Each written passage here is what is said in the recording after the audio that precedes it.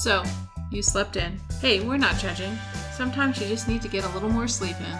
And if you do need to get a little more sleep in, we'd much rather you did that at home than in our pews. You can always catch up with the sermon later right here on the Sunday Morning Sleep In podcast. You'll miss out on some things we think are pretty cool and pretty important, like the community and the support of the community and inspiring music and kids in their children's choir doing cute hand animations to songs. Hand motions, I guess. And you can't have cookies after church, but we'll give you what we can. I'm Kris Marshall. And I'm Susan Foster. We are United Methodist pastors in Reno, Nevada, the biggest little city in the world.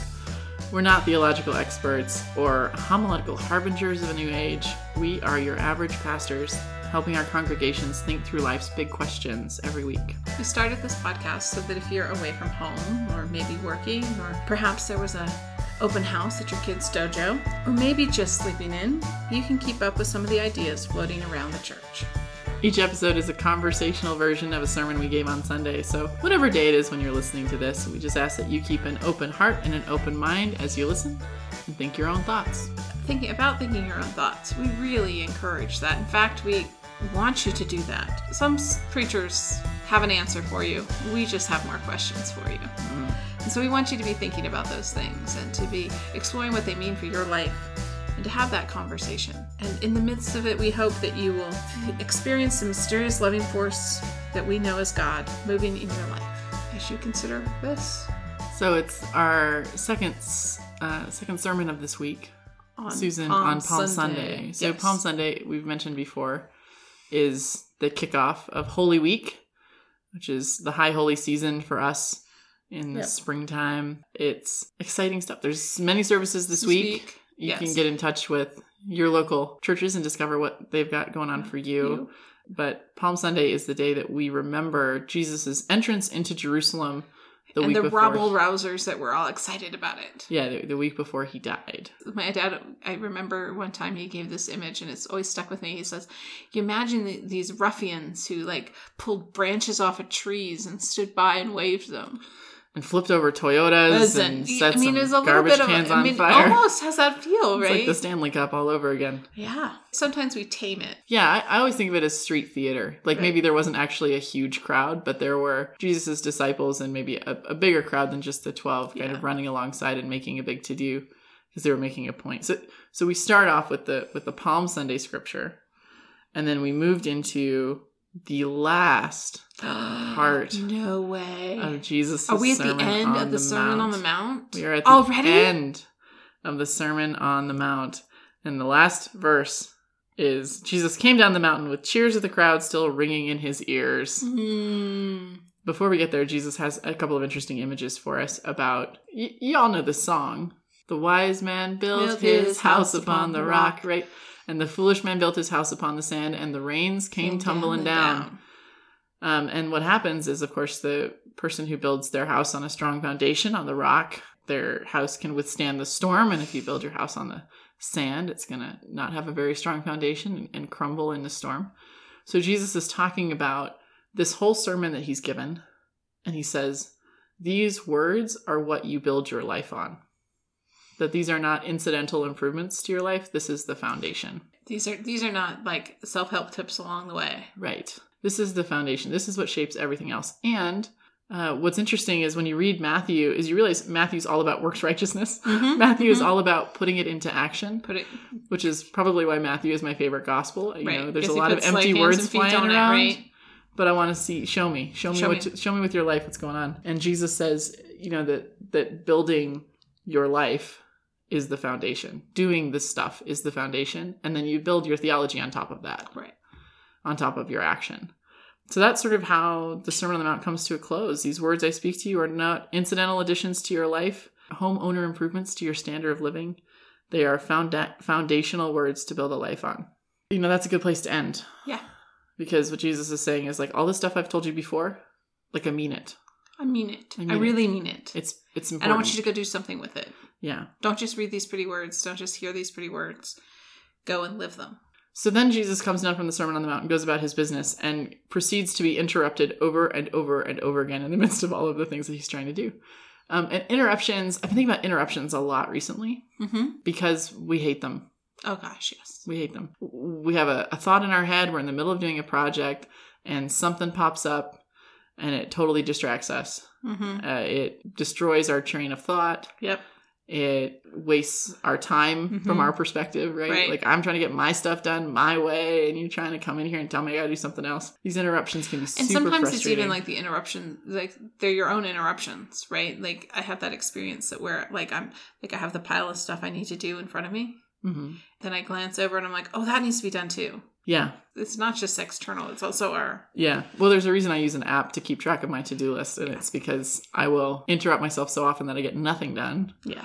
There's a reason I named my dog Squirrel, because she is the human condition of being distracted by something else. Definitely.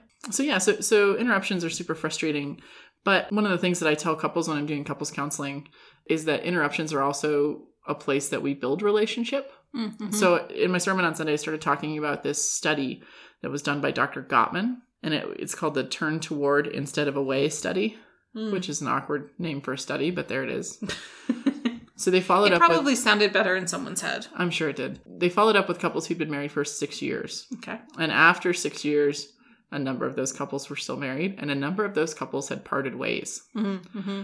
And so they wanted to figure out what the difference was between these two couples. I'm sure there were many differences between these two couples. There's lots of reasons why couples split. But what they discovered was that there was a huge difference in the number of times partners would respond to an interruption positively. Mm-hmm. In the 6-year follow-up, the couples who were still together, 86% of the time, when somebody offered a bid for attention or affection or help, 86% of the time, the partner would turn towards that person. A bid can be something like, hey, there's a bird outside. And then the other partner saying, oh, that's interesting. What kind of bird? Right? Mm-hmm. It's just needing your attention for a moment. A bid for affection might be something like, what do you think of this project I just completed? Or do these jeans make me look pastoral? Right? Like all of that. Bids for affection. Then there's bids for help. Bids for help might be, hey, could you help me do this one thing? Or can you take out the garbage tonight? Can you take out the garbage? Or I had a really rough day at work today, which is a bid to help you de-stress, right? Mm-hmm. Like, so there's all these different ways that we say things, but the subtext is, I need you for a second. I just need you for a second. And 86% of the time in these couples that stayed together, they would turn towards that bid. Right. So still not a perfect ratio, right? Not 100%. Not 100%, but 86% more often than not. Of the time, more often than not, they would turn towards one another and respond to those bids. In the couples that broke up, only 33% of the time. That's impressive. Only 33% of the time would they turn. So almost 3 times as much the couples that stayed together would turn towards one another than not. It's just incredible to me. It's as simple as that, and it's that quantifiable. Like I said, there's lots of reasons that go into this kind of stuff. But that one of the things that improves your chances is simply paying attention to the other person. And when you think about that, when you pay attention to the other person, your actions change. Here's another fascinating tidbit. The couple, there's 3 things that you can do to a bid, right? So if somebody bids for your attention, affection, help, whatever, you can turn towards them, which is to respond positively. Right. You can turn away, which is to ignore, or you can turn against, which is to respond negatively. So if I say, do these jeans make me look pastoral? And you say, I'm not talking to you right now. That's actually better than you not saying anything. Because even conflict is conversation. I'm not saying go out and start a bunch of fights. But if I say, does this dress make me look fat? And you say, that's not the end of the conversation, right? Right. It opens up for more debate, which can lead to resolution, which can lead to stronger relationship. Right. As opposed to totally ignoring somebody. Isn't that interesting? That's totally interesting. So turning away, ignoring, is worse than being negative in some ways. So this Dr. Gottman study, I find fascinating. Yes. Because that's a romantic relationship, which we talked about in the last episode, is not a central theme of the gospel. Right. But our relationship with God certainly is. Well, and we have used in theology the romantic relationship language about the relationship between us and God. Yeah, like our boyfriend Jesus. Yeah. And all the praise music from the 90s. Like, where oh my you can't God. tell whether they're singing about their girlfriend or Jesus. Or Jesus. Like Cartman's band in South Park, where he just changes baby to Jesus and starts a praise band. Oh my gosh. Anyway, so what we do, we use romantic language for God. All the different kinds of love language for God. But I was thinking especially like the early church fathers and mothers. I mean, there was definitely some of that in there. That's what. Oh yeah, Teresa of Avila wrote some pretty erotic poetry about God. Yes. Very sensuous stuff. Anyway. I talked about her in my Imperfect Saint series, but she's an interesting one. Anyway, but this relationship strength building thing does not just apply to romantic relationships. I mean, because you can totally see how it would apply in your relationship with your best friend. Absolutely. When your best friend stops replying to your texts. One of the worst fights I've been in was when I came home from a really, really, really long day at work. Mm-hmm. And my roommate had a really bad fight with one of her friends. She was like talking to me about it, just talking and talking. And I knew that she was talking, but I did not have the capacity to hear what she was saying. And she suddenly realized that I wasn't listening. Mm-hmm. And I tried to say something that made it sound like I was listening. And she got so mad at me. She just like stormed off because it was like, sometimes you just don't have the capacity, right? Sometimes you just don't have the capacity. But if I paid attention to God's bids for my attention, even 86% of the time, I would have a very different relationship with God. Yeah. I think we are attuned to turning away. Mm-hmm. We are attuned to putting ourselves and our own interests and our own priorities first. It's easier. It's simpler. It comes naturally. It's part of our developmental system. You know, as soon as we start to differentiate, this is a Borg idea. Right. As soon as we start to differentiate between ourselves and other people, we prioritize. Right. And we generally prioritize ourselves. This is just kind of a natural thing that we do, but recognizing that shifting that can have a huge impact, a significant impact on how our relationships are healthy or not. Yeah. So I started thinking about these interruptions and how God interrupts us. Yeah. All the time. Yep. There are all these little bids for our attention and affection. And one of the things that gratitude practices do is it helps us recognize them more. Yeah. But there's all these different bids for our attention. And Jesus's life, his teachings over and over again is him trying to help us figure this stuff out. Mm-hmm. Here is this thing that might help you. Here's this thing that might help you. And it's a bid for attention. Yeah. It's attention that would serve us actually better than it probably serves Jesus. Yeah. So Jesus' Sermon on the Mount is him trying to impress upon us how important it is to live lives of recognizing that God's present even when things are not going well, of risk, of generosity, of gratitude, being grounded in God's love so that we care less about the opinions of other people, of being non-judgmental and instead being intentional about how we build relationships, of managing conflict well, of paying attention. Jesus' Sermon on the Mount is this marathon in how do you love God, love yourself, and love your community well. Yeah. And it's this bid that's saying, this will help you. Yeah. Will you pay attention? If you pay attention. Will you turn towards this or will you turn away? We're heading into Holy Week and the story of Jesus entering Jerusalem and this street theater, which is mocking the Roman Empire, which is trying to get people to say there's a different way of being in the world, right? As Jesus is entering one gate of the city, Pilate is entering the other. Pilate is the Roman governor who's known for his violence, known for his repression of the people. And he's coming with an army. He's coming with an army. He's coming on a white horse. He's coming with lots and lots of weaponry. And noise. And he's coming to put the fear of God into people. The fear of Caesar into people, really, because they're afraid of uprisings during the holy days. And Jesus is entering the other side of the city, and he's not riding on a stallion. He's riding on a colt. Right. And he's not carrying weapons. They're carrying palm branches and coats. They're not shouting, "Hail Caesar," as if everything is okay. They're shouting, "Hosanna." They're shouting, "We need help. Save us, save us, save us. Save us, save us." And Jesus is openly mocking the Roman Empire as another bid for our attention, as another bid of saying violence and repression is not the only way. Yeah. And that there are better ways to live into community. And I sort of get angry every single year. Yep. Anger is my base level anyway. I have a constant low-level rage, aside from being a female 8 in this country. I just have a constant low-level rage at the things that I think are wrong with the world.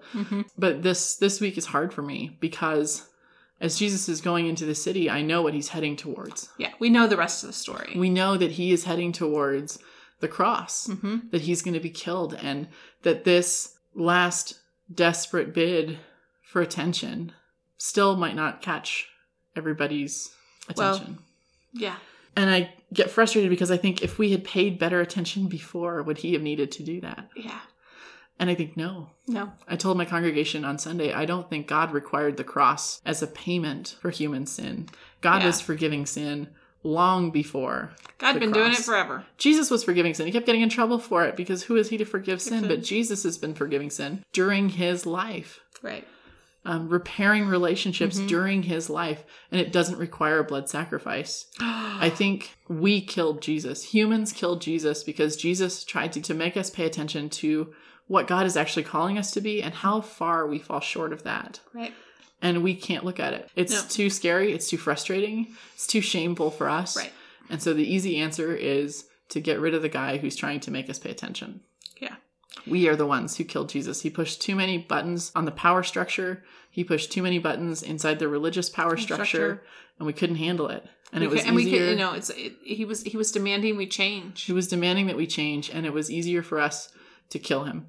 Yep. Than to change. And I get angry every year that we did this.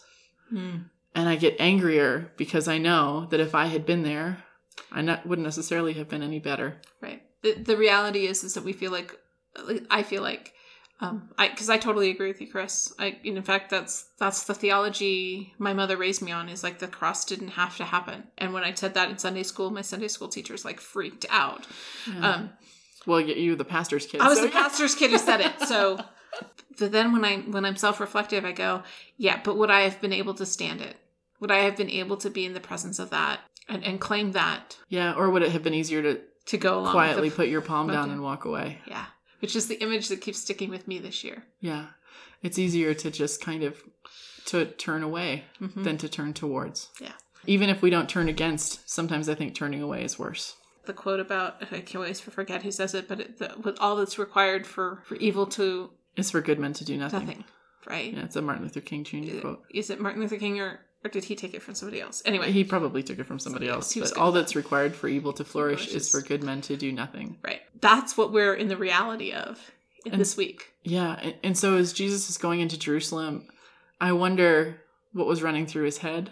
I wonder if he still had hope. Like maybe this street theater will catch their attention. Maybe when I turn over the tables in the temple, it'll catch their attention. Maybe when I teach them, maybe even at the Last Supper, like there's still time. There's still hope. Maybe. I wonder if he still had hope, or if he knew how inevitable it was that we couldn't handle the kind of love he was calling us to. What is the point at which Jesus knew it was inevitable? So I think of several years ago with the whole the betrayal. There was a whole like it caught people's attention, like that maybe Jesus actually instigated that. Oh yeah, the gospel according to Judas, that like Jesus and Judas were in on it together so that Jesus could get attention and all of this stuff. Right, but you play with that in your head. When was it that Jesus was like, oh, this is really going to happen? This has to happen. Yeah, I don't know. We use the palm branches on Sunday. We order palm branches in the church and we wrap them in wet towels. Thank you, Susan, for that tip in our dry climate. And it worked well? It worked well. Okay. So we had We're hoping ours will last until Easter so that we can use them as background greenery. Interesting. Anyway. So I have more in my car if you need more. No, so I think we have enough. We hand out these palms and then like what do you do with them? And so what we did was I talked about these palms were the things that people used to welcome Jesus into Jerusalem.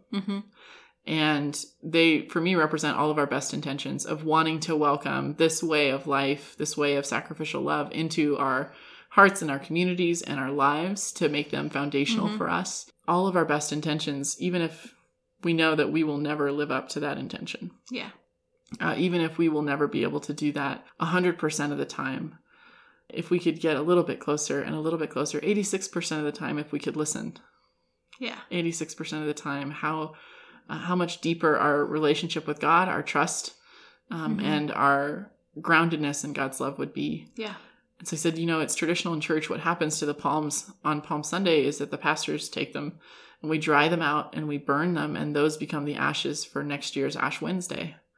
which means for me that these signs of all of our best intentions, which we know will fail, become the sign next year for us to remember our failure, become the sign for us that even when our best intentions fail, God can make something out of it that will show us grace. Right. And so these ashes symbolize the temporariness of our lives and how important it is for us to do with the time that we have what we know is best. Right. And so it takes all of our best intentions and even our failed best intentions and turns them into a sign of grace for us in the coming year. But having those intentions is still important because it might draw us a little bit closer and a little bit closer and a little bit closer. Well, when we hear the distractions, perhaps we will pay attention. Yeah. And I usually end my sermon with amen, and then everybody in the congregation goes, amen. Right. Oh, good, you're done. It's like that's the cue that the sermon is over. And I didn't this year. I just said, what are your best intentions this year? How will you have the courage to watch this story this week, and to recognize our place in the story, and to make a change, to pay attention now so that we don't keep doing this same stupid cycle of violence over and over again to prove that we're secure, to prove that we're in power, to prove that, nothing can shake us. Right. Like, how will you let God shake you? Right. And so heading into Holy Week, heading into Maundy Thursday and Good Friday and Black Saturday and Easter Sunday, how will you focus your intention this week and invited people to bring their palms forward and lay them at the foot of the cross as a way of giving up those intentions. Yeah. And so that was sort of us on Sunday. That's cool. It freaked some people out. Good. People who had never heard that the cross wasn't necessary for God. Right. There's a lot of different atonement theologies out there. Yeah. I think that that's something that many people miss in church. That there's a lot of different ways to interpret what happens in the cross. This person was great. She came up to me afterwards and said, "Can we talk more about that?" And I said, "Absolutely." And so we had, just a 5 or 10 minute conversation on the steps of the church after worship was over, and encouraged her to keep having that conversation with her pastor when she was visiting with her pastor when she got back to her hometown, because there's a lot of different ways to understand what's going on in the cross. And just because I think one way doesn't mean you have to agree with me. Right, which we say at the beginning of every one of these podcasts. Every single one of these podcasts. But it helps to look at things from a different perspective sometimes and to ask those questions, because it leads us in a different way in prayer, and it might open up some new perspectives and some new intentions in us. So I think it's important to also say that I can understand why people become attached to a certain version of why this had to happen. Right. But I also think it's important to say that maybe there's not one answer. Like, I know we don't like ambiguity as people, but maybe that God was doing something God was in the midst of redeeming something so horrible that it has to be worth it on a variety of levels. Yeah, that it's got to work for a lot of different people. And what's cool is that then everybody can resonate with that story in some way, even if they're resonating with it in a way that I don't think is particularly useful or helpful.